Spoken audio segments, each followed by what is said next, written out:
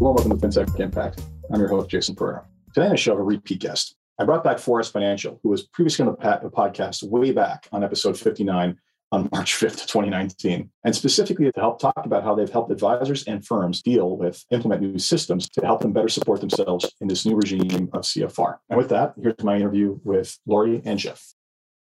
Lori and Jeff, thank you for taking the time to join me yet again, remotely this time and not on a snowy day in Toronto. So appreciate it. Yeah, I was going to say live from the basement in Mississauga, 2 years running. I think for Lori, you're actually in the office today for a change. Well, we've been in the office the whole time, actually, and it's great to see you again, Jason. And I think if we've learned anything since we met in the before times, as you said, in 2019, is that we can do business virtually, which is great for someone whose office is in St. John, New Brunswick. Exactly. So anyone who was reluctant because of proximity seriously lost that reluctance now. Right? So that was a favor to you in a lot of ways. Okay. So Jeff and Lori, let's start off, and we're going to recap a little bit what we talked about last time. So give me the elevator pitch on Forest Financial, what it is you guys do. Yeah, I'll just kick off first by stating our mission, Jason. And I think it's important to start with the purpose of 4i's, why we started the company in 2015. And when we really set out to help investors feel more confident that they were invested in products that met their risk tolerance and their financial goals. And although our solutions, our platform has changed dramatically since 2015, that purpose, that true North Star, has remained the same. Excellent. So we'll get into what that means and how you've implemented that. But when we last touched base, you're working on a number of things. So that's, again, 2019 and the before times. What have you been working on in particular since then? I think what we realized over time is to accomplish that mission is there are a number of components that we built in our solution that really addressed regulatory and compliance opportunities and issues. And we've really focused our attention on helping advisors, firms meet the regulatory requirements. And so our solution set is really built around the back, mid, and front office to enable a seamless experience for the investor, the advisor, and the head office folks who are providing oversight. So, Jeff, anything to add there? No, I was just going to comment is when we kind of first started out on our journey when we were last met is really helping dealers scale compliance and particularly the suitability obligations. And since we last met, that's moved from just solving some of those workflows to solving multiple workflows within the dealer, whether it's compliance or the dealer itself. And as you may recall, how we integrate is we integrate data, and it's data from the primary custodial feeds or carrying broker feeds that we transform and then drive into experiences. And we started on the suitability, modernizing compliance and specifically suitability. And that's gone from 15 alerts to 43 alerts to overseeing managed accounts programs, but then enriching all the aspects within the dealer that are struggling with in terms of rep code management, product list management, digitizing those processes. And then I guess most recently is transforming what that advisor experience looks like in terms of how they communicate with advisors to head office, but also start bringing what I would call the pre-compliance workflow into the advisor's practice. And I think that's what we're here to talk to today about around the CFR's perspective, but certainly we'll also give you a little bit of a window where we're going into the future, which is more from a pre-trade perspective. Interesting enough. I thought I'd leave we set up the teaser now. There it is, right? I mean, especially like the best part of the concept, the pre-trade concept, which is, hey, let's stop you from doing the thing that we're going to flag later. I mean, what an ingenious way of preventing problems. So basically, the reason I brought you on, or reached out to bring you on a second time, was in particular around the work you've done around the implementation of CFR in Canada. Now, this is one of the biggest regulatory changes we've seen probably in the last 20 years, one of the two kind of big ones. Care to speak to just an overview of what the big issues facing dealers regarding the implementation of this regulation were, and how, before we get into how it is you've been helping to solve for that? I think, and I know, Jeff, you always have a point of view on each of these questions, but I'll jump in on this particular point is, I think if you talk to any advisor out there, they're going to say that they've been aware of what's required under client-focused reforms, and they've been executing on that their entire careers. And we totally support that. I was stop and laugh there for a second, but continue. So, they should be, because these are not new ideas, right? These one could argue that these are well-known policies, regulations, actions, activities that people have known for a long time need to be part of their practice management. So, I think what we believe is the really significant impact of the CFRs is that now there is a codified way to actually enforce those policies, regulations, ideas. It's more clear on how the enforcement is going to look. And so that, of course, when that happens in any aspect of our lives, people take notice. And I think from the dealer firm perspective, it's about, okay, how are we going to really show our work around this in a scalable way? And I think that is when we looked at the opportunity with our platform, our open architecture, the way we use data, we looked at the CFR requirements and said, we can really help firms to scale the requirements so that they can demonstrate that they're meeting the obligations that are being put in front of them. And the best description I've heard of this is, quite frankly, a lot of this is just best practice. And at its core, I mean, the big challenge is simple. It sounds simple enough. Profile the risk tolerance for your client, profile the risk capacity, select the lesser of the two to dictate where money goes. Then there's this other branch of things called KYP, which is know your product, which what a novel concept, you should know what it is you're selling. And then those two meet its suitability, where you refer a client, where you recommend something in your KYP shelf that matches up with the client's risk tolerance and profile, thereby meeting suitability. And yes, good advisors have been doing these best practices for years in our own cobbled together way with things that weren't built into a workflow. But there's a couple of pieces here that were relatively new. I mean, a lot of firms didn't have a formal risk tolerance profiling methodology. Capacity is a newer concept, which frankly, I would argue without even a rudimentary financial plan, you can't really measure. And then the bigger one, I think, and this is where, in particular, I've used your console on this, is the KYP, the know your product side of it. So care to talk about what work you've done on either side, either know your client or know your product? It's important to kind of start on the KYC because everything starts with that. And I would say this is a bit of an early journey, but as I mentioned, we started out doing suitability oversight, and suitability oversight requires an understanding of the client's risk profile to make those comparisons for securities that are transacted on a client account. So at the advisor experience level, we have deployed full digital onboarding with a number of our clients with their primary custodian, which happens to be National Bank Independent Network. But we've also taken it a step further where a number of providers haven't enabled the dealers and advisors to do enhanced KYC updates or material change updates straight end to end. And what's a little bit different about our approach is it's one platform. We sit on top of the core books and record data, but any data that goes through the system is captured and pushed into different workflows. And so we're able to make this data fully visible both to compliance teams and advisors on a post-account opening and enable the maintenance. So there's the KYC piece. Then there's the risk tolerance questionnaire. And I think, Lori and I were talking beforehand. We thought we'd talk about this later on, but I think you brought it forward, which is this whole notion of risk ratings and what is a low, medium, or high, or for firms using a 5-point scale. It's they're very broad terms. And so we've been working with our clients to move risk tolerance questionnaires to a numeric number, very similar to firms in the US, such as Riskalyze, that have gone to a numeric score. What you see start happening, Jason, is a stratification of what are two securities that are deemed to be medium when you start putting them on a point scale. So we're doing that from a risk tolerance questionnaire perspective to help our firms score their customers on a numeric basis. But then when you bring that forward to the security risk ratings, which we do as well too, you can put a numeric score on that. So you can unbundle your way away from being low, medium, and high and start comparing apples to apples, whether it's a trade to account level. And I'm sure we'll get into this later, which is let's start moving suitability and product selection to the client level, provided the key things start lining up. Because I don't think you run your practice around, I manage a TFSA, I manage an RSP. You're looking at a little bit more of a holistic picture. But to pull this all together, you need the data. And I can just summarize, if I could just summarize, we make it, and Jeff, everything you said there is awesome. And I would say we just make it easier to collect, to update and monitor client information. That's a vital piece. I mean, the end of the day, what's right today ends up being changed by any number of factors tomorrow. I mean, it's interesting. What a novel idea that all products and people don't fit into one of three categories in this world. Right? Like, it's maybe five.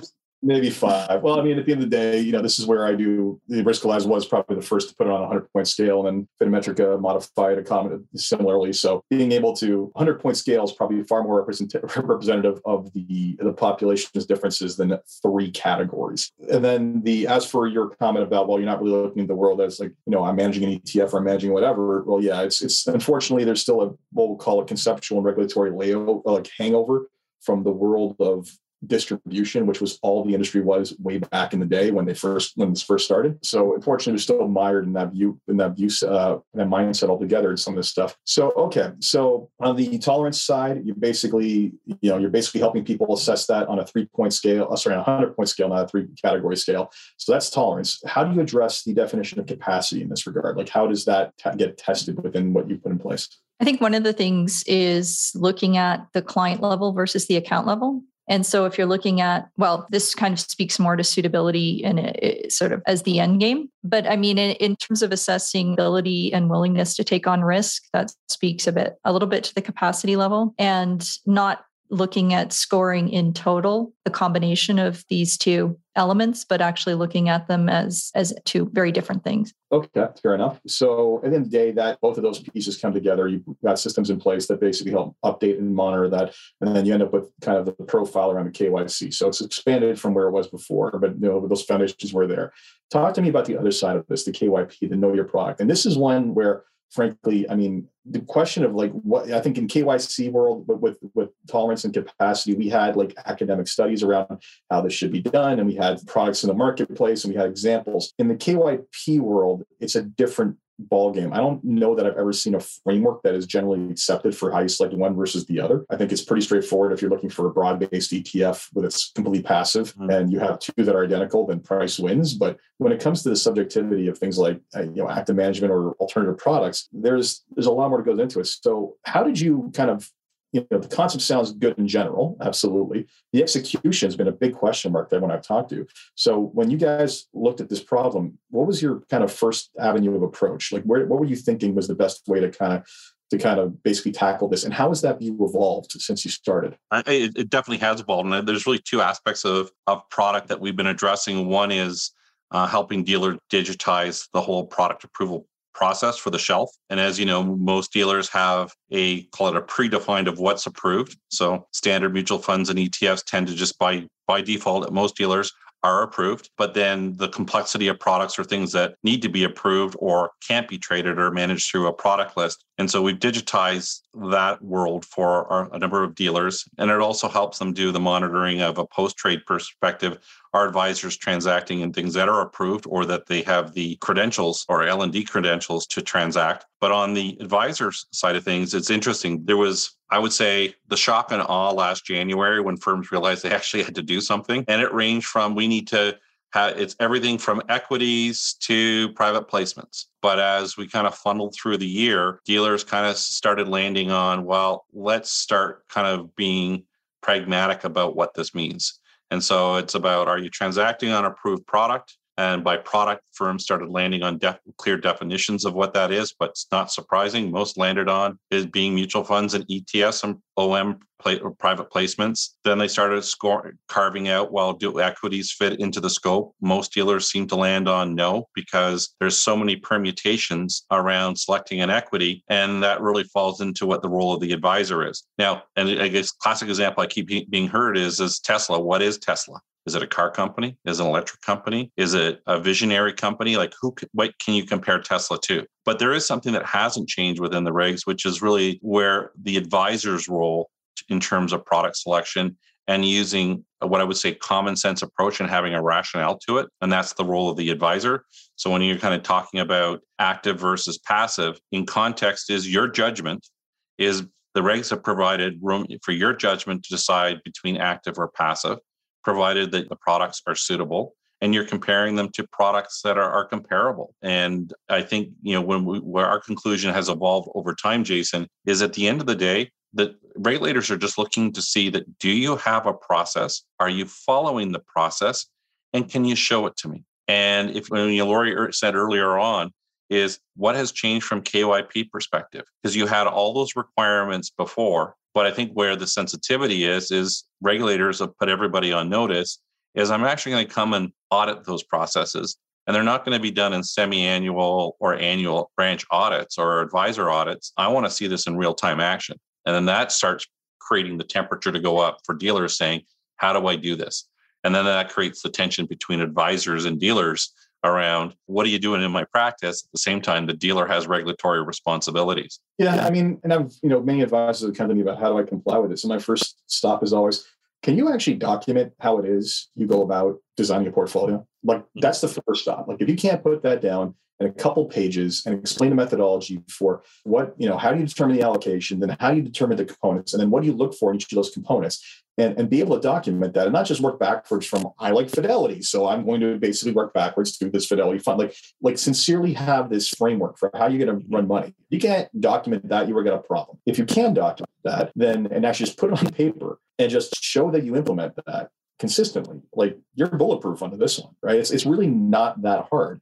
So that diatribe aside, let's talk about how you've helped provide tools for this. So you're saying it's got to be done in real time and demonstrate that it's being done basically every time a recommendation is being made. Short of me keeping notes, what exactly have you put in place to help track this and make sure that we're in compliance? And see, Laurie, so I wasn't sure if she was going to run with this. So what we've done, Jason, is we've implemented a solution to help advisors go through a workflow to assess product selection for mutual funds and ETFs. That search function can be tailored to the firm's approved shelf or open. And it's a standardized workflow that allows them to come to a determination and show their work on the back end. So Canadian mutual funds, North American ETFs is the space that we've been playing in. What we've been doing that is unique for dealers is we've been integrating that workflow with the book of record data. So there's different approaches to integration. Some have been siloed approaches for advisors to log in, implement client profile, and then do a workflow. Our approach is, because we're one platform, we integrate with the books and record data, is we've made all this information relational around the client contact card that is the same client contact card that's reflected on the book of record. And all those notes and attestations then follow that record and are fully visible to the dealer. And in addition, how we're trying to help dealers scale this and manage practice management in real time is reconcile those attestations to the actual transaction file on a post-trade basis. And so help the dealer know that the advisors are doing what they're supposed to be doing. At the same time, have a workflow that advisors follow a codified process to make the determination. What we did learn kind of through the process is that when you're comparing securities, it's not necessarily on price. It's not always on performance. There could be factors in those searches or comparables where advisors are selecting a product because they like the manager. And to your earlier point is they want an active style as part of their investment, call it structure of the portfolio. And so we've made room for advisors to be able to put free format in their rationale for why they're selecting a product, and provide it fits the suitability profile of the dealer and the dealer is acceptance of the rationale. They can select products that are not necessarily based on best MER or best performance because they may be part of a broader makeup. And that's the determination. That's the judgment that you use every day in selecting products for your customers. Yeah, it's funny. When I first read the regulations, I finished reading them and then emailed dealership management and said, so this is either going to be the single biggest pain in the ass of my life, or I'm going to have to bleep that out, or I have to put like swearing warnings, or it's going to be a workflow. And frankly, there is zero reason. This is just an information problem, essentially, right? It's, hey, what is my process? The process definition actually happens outside of your tool, quite honestly. Really, what I have to, yeah, exactly. What I have to do is just show that I've consistently done the work, right? I've consistently done the work, and that's being updated. And frankly, a lot of it, for lack of a better term, and I hate to you might cringe when I say this, a lot of it's cut and paste, right? If you actually have model portfolios you develop that you're diligent on and basically constantly staying on top of like what other options I should be doing, then frankly, that work gets done for those model portfolios and then applied to the clients who get recommended those model portfolios, right? It's not specifically, if you're out there just selling a different fund every time, first off, you shouldn't be doing that. Second, like, good luck to you under this current framework. Absolutely. And I think just to add a bit more to what you're both saying is, in the end, these are, have often been standalone processes. And we've simply digitized them and enabled them to replicate in multiple places. So if you're inputting something once, it gets used across the process and can be viewed by anyone. So it's not rekeying of information. It's accurate. It's in one place. And to your point, Jason, if you've got favorites, we enable that. And that can be used multiple times to show your work around due diligence around similar profile clients. Yeah. And it makes a lot of sense to be able to tackle this. Your approach from day one has been one of kind of data stewardship, right? You're plugging in and you're basically able to say, you're not selling a product so much as you're sitting over top of a data lake or literally a number of different vendors and integrating them all into, like you said, a workflow. And I'd say that's less of a product solution than a workflow solution, which is far more valuable, because I often say the problem with this industry is that regulators pass rules, dealers then basically use the least amount of friction to get it done, which is to give advisors more paper and work. And then no one ever looks at the entire experience of what it is to get this done, and then complains that, hey, we can't comply, or we can't make sure our advisors comply. The only solution for that is actually digitizing the workflow as you've done, with countless different integrations. So it doesn't surprise me this is someplace that you guys went heavily into, given that's where you started. So that's the current situation. And these are version ones, right? Like, let's be honest, like KYP products, I haven't really seen them exist elsewhere. So we're on version one. So I'm sure that there was the MVP product and then the original go-to-market product. Where do you see it going from here? Like, where do you see that product or those solutions expanding out to help enable advisors not get crushed by both this and future ongoing regulation? Yeah, I think there's a couple things. We've alluded to, how do you take product selection to a pre-trade basis? And because in order to do that, you have to have, call it, the core plumbing in place, which is data. And so the platform can help firms organize the RTQ and score it to 100. We have risk scoring within our applications that are proprietary to us, so that we can score individual securities and compare those two at a client or an account level from a security selection perspective. That allows you to move to the pre-trade basis. And on the pre-trade basis, there's kind of, that is, call it, where we're going with our roadmap, but also not just pre-trade from a individual security perspective, but because we're doing security risk ratings in our application, is the idea of building a module for advisors to call it, their portfolios or the program that they're using to select for clients, and be able to risk rate that program.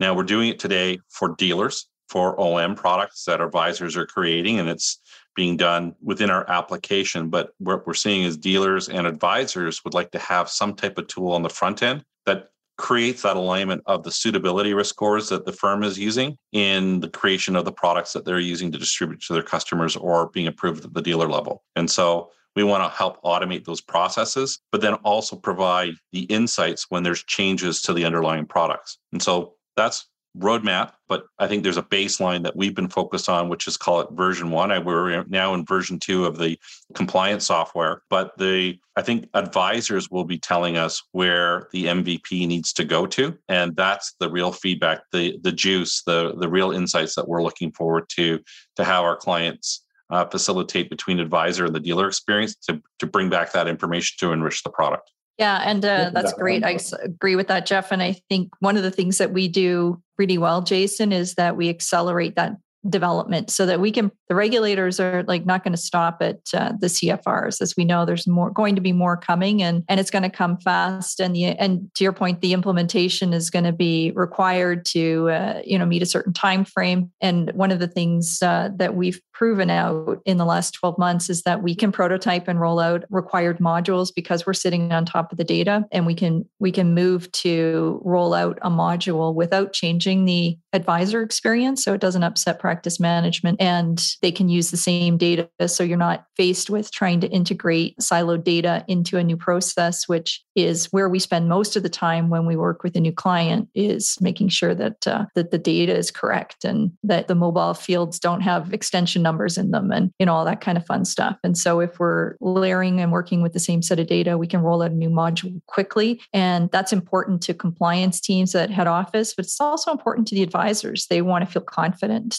to your point earlier in the conversation, that they're actually meeting expectations. It's interesting that you said up front, Jason, you kind of commented, what's one of the things that we learned through this whole process for CFRs? And I think it's kind of, even as our company has evolved, is the state of data in the industry and the integrity of data. And let's just call it like it's dirty and not structured at the way it should be. CFRs, I think, has forced a lot of senior leadership teams, not just compliance people, but people at the top of the house, realizing that things need to be done differently if they're going to scale and make money. The purchasing of endpoint solutions or running processes off of macros and screen scraping to solve one particular regulatory problem is probably going the way of the dodo. If I think about the amount of stress that firms had in just reconciling last KYC update, which they believed their custodian was maintaining for them, which turned out it wasn't, because every time they updated an address,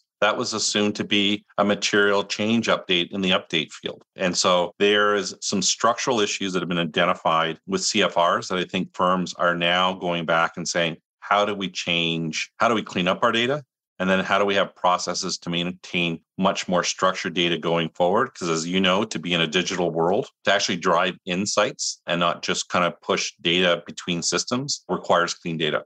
And every day we come out of meetings with clients and start identifying rep codes don't match between one system and another. Fees don't match between one system and another. How about why does this show Bill here and William there? And it's like, well, it's because you have it in your database two different ways. We can only present we didn't transform the data from Bill to William.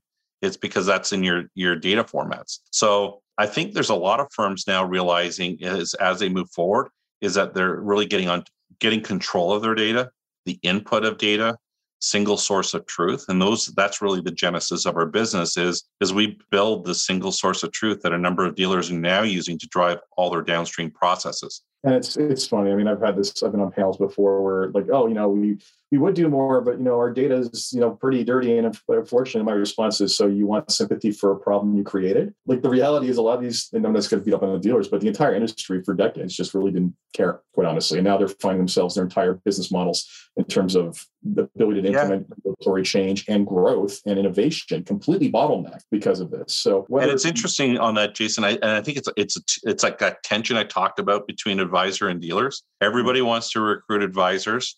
I worked at a bank. I watched the number of times that we recruited in advisors into our wealth management arm. And all of a sudden we were designing a new process where we're now adding CRM number 25 to the platform. And so it's kind of like a dual edge. Everybody's been accommodating, but now they're realizing, hold it, I've just customized everything, but then creates the data integrity issues. Yeah, in a big way. The reality is that accommodation and kind of, but at the same time, it's also, let's not solve it, right? I mean, there's one firm who shall not be named who underwent one of the largest consolidations of CRM data in the country's history, and that price tag is enough to make you fall on the floor. And when you find out why, it's because, well, there was no standardization across any of the office, across any of the CRMs. So every last one of them had to be paid for as a unique problem to solve. And now they're living the benefits of that consolidation. So this is one of those things where if it's regulation that forces people, that's not targeting that forces people to actually get their act together, I'm glad, as long as people get their act together. So that's good. So in the end, what you've done to date is essentially built a structure that sits over top of a large pile of data. You help clean that up. I pity that. I'm sorry. Better you than me. I'll say that. I appreciate your empathy there because honestly, it is the hardest part of our project work is that piece for sure. And it's also, I find it's the bottleneck of understanding, well, why can't you do X? Well, okay, from which source of truth, right? The 7 different ones you have that none of them match up. Okay.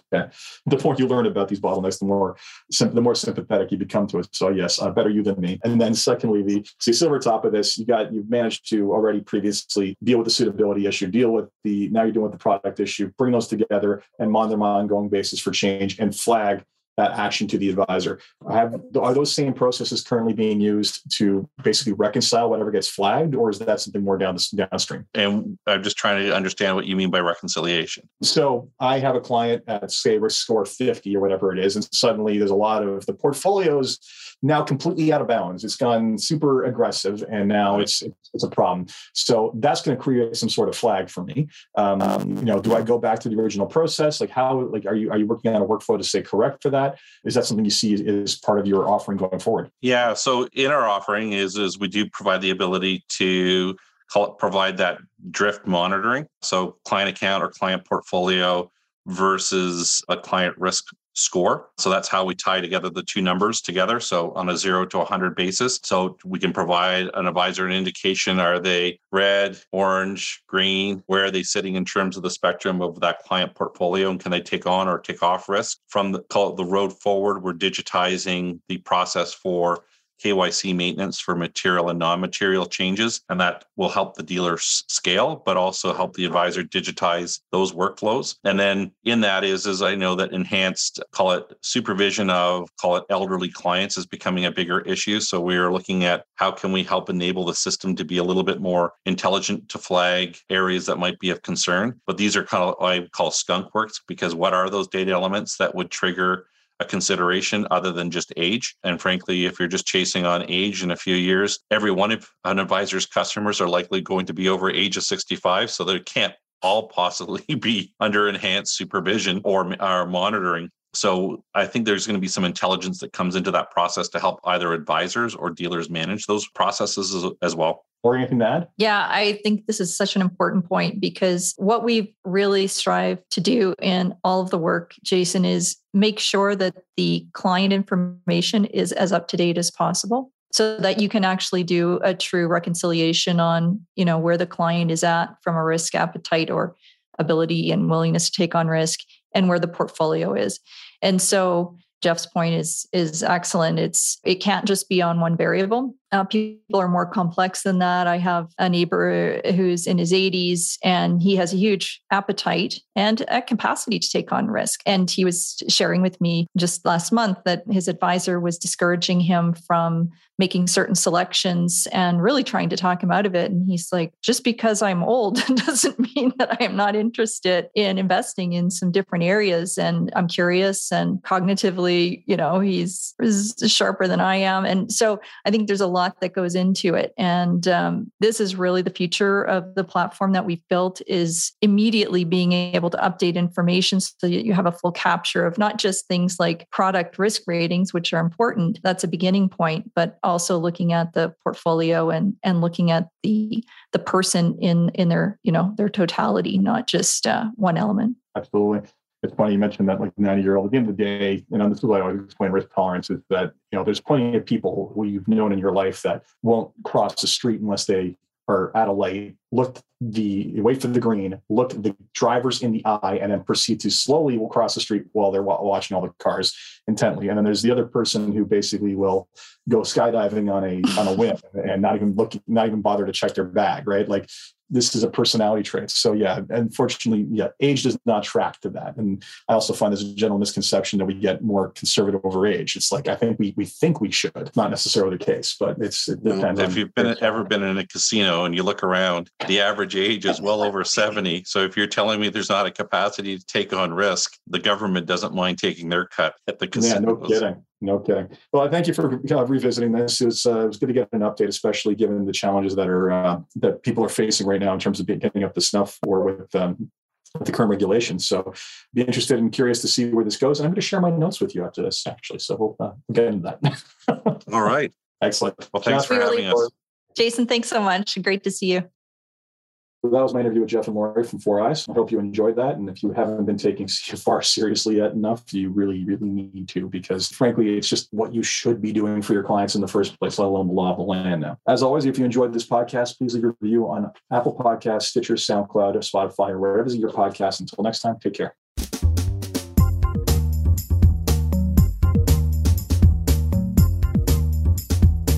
This podcast was brought to you by Woodgate Financial, an award-winning financial planning firm catering to high net worth individuals and their families.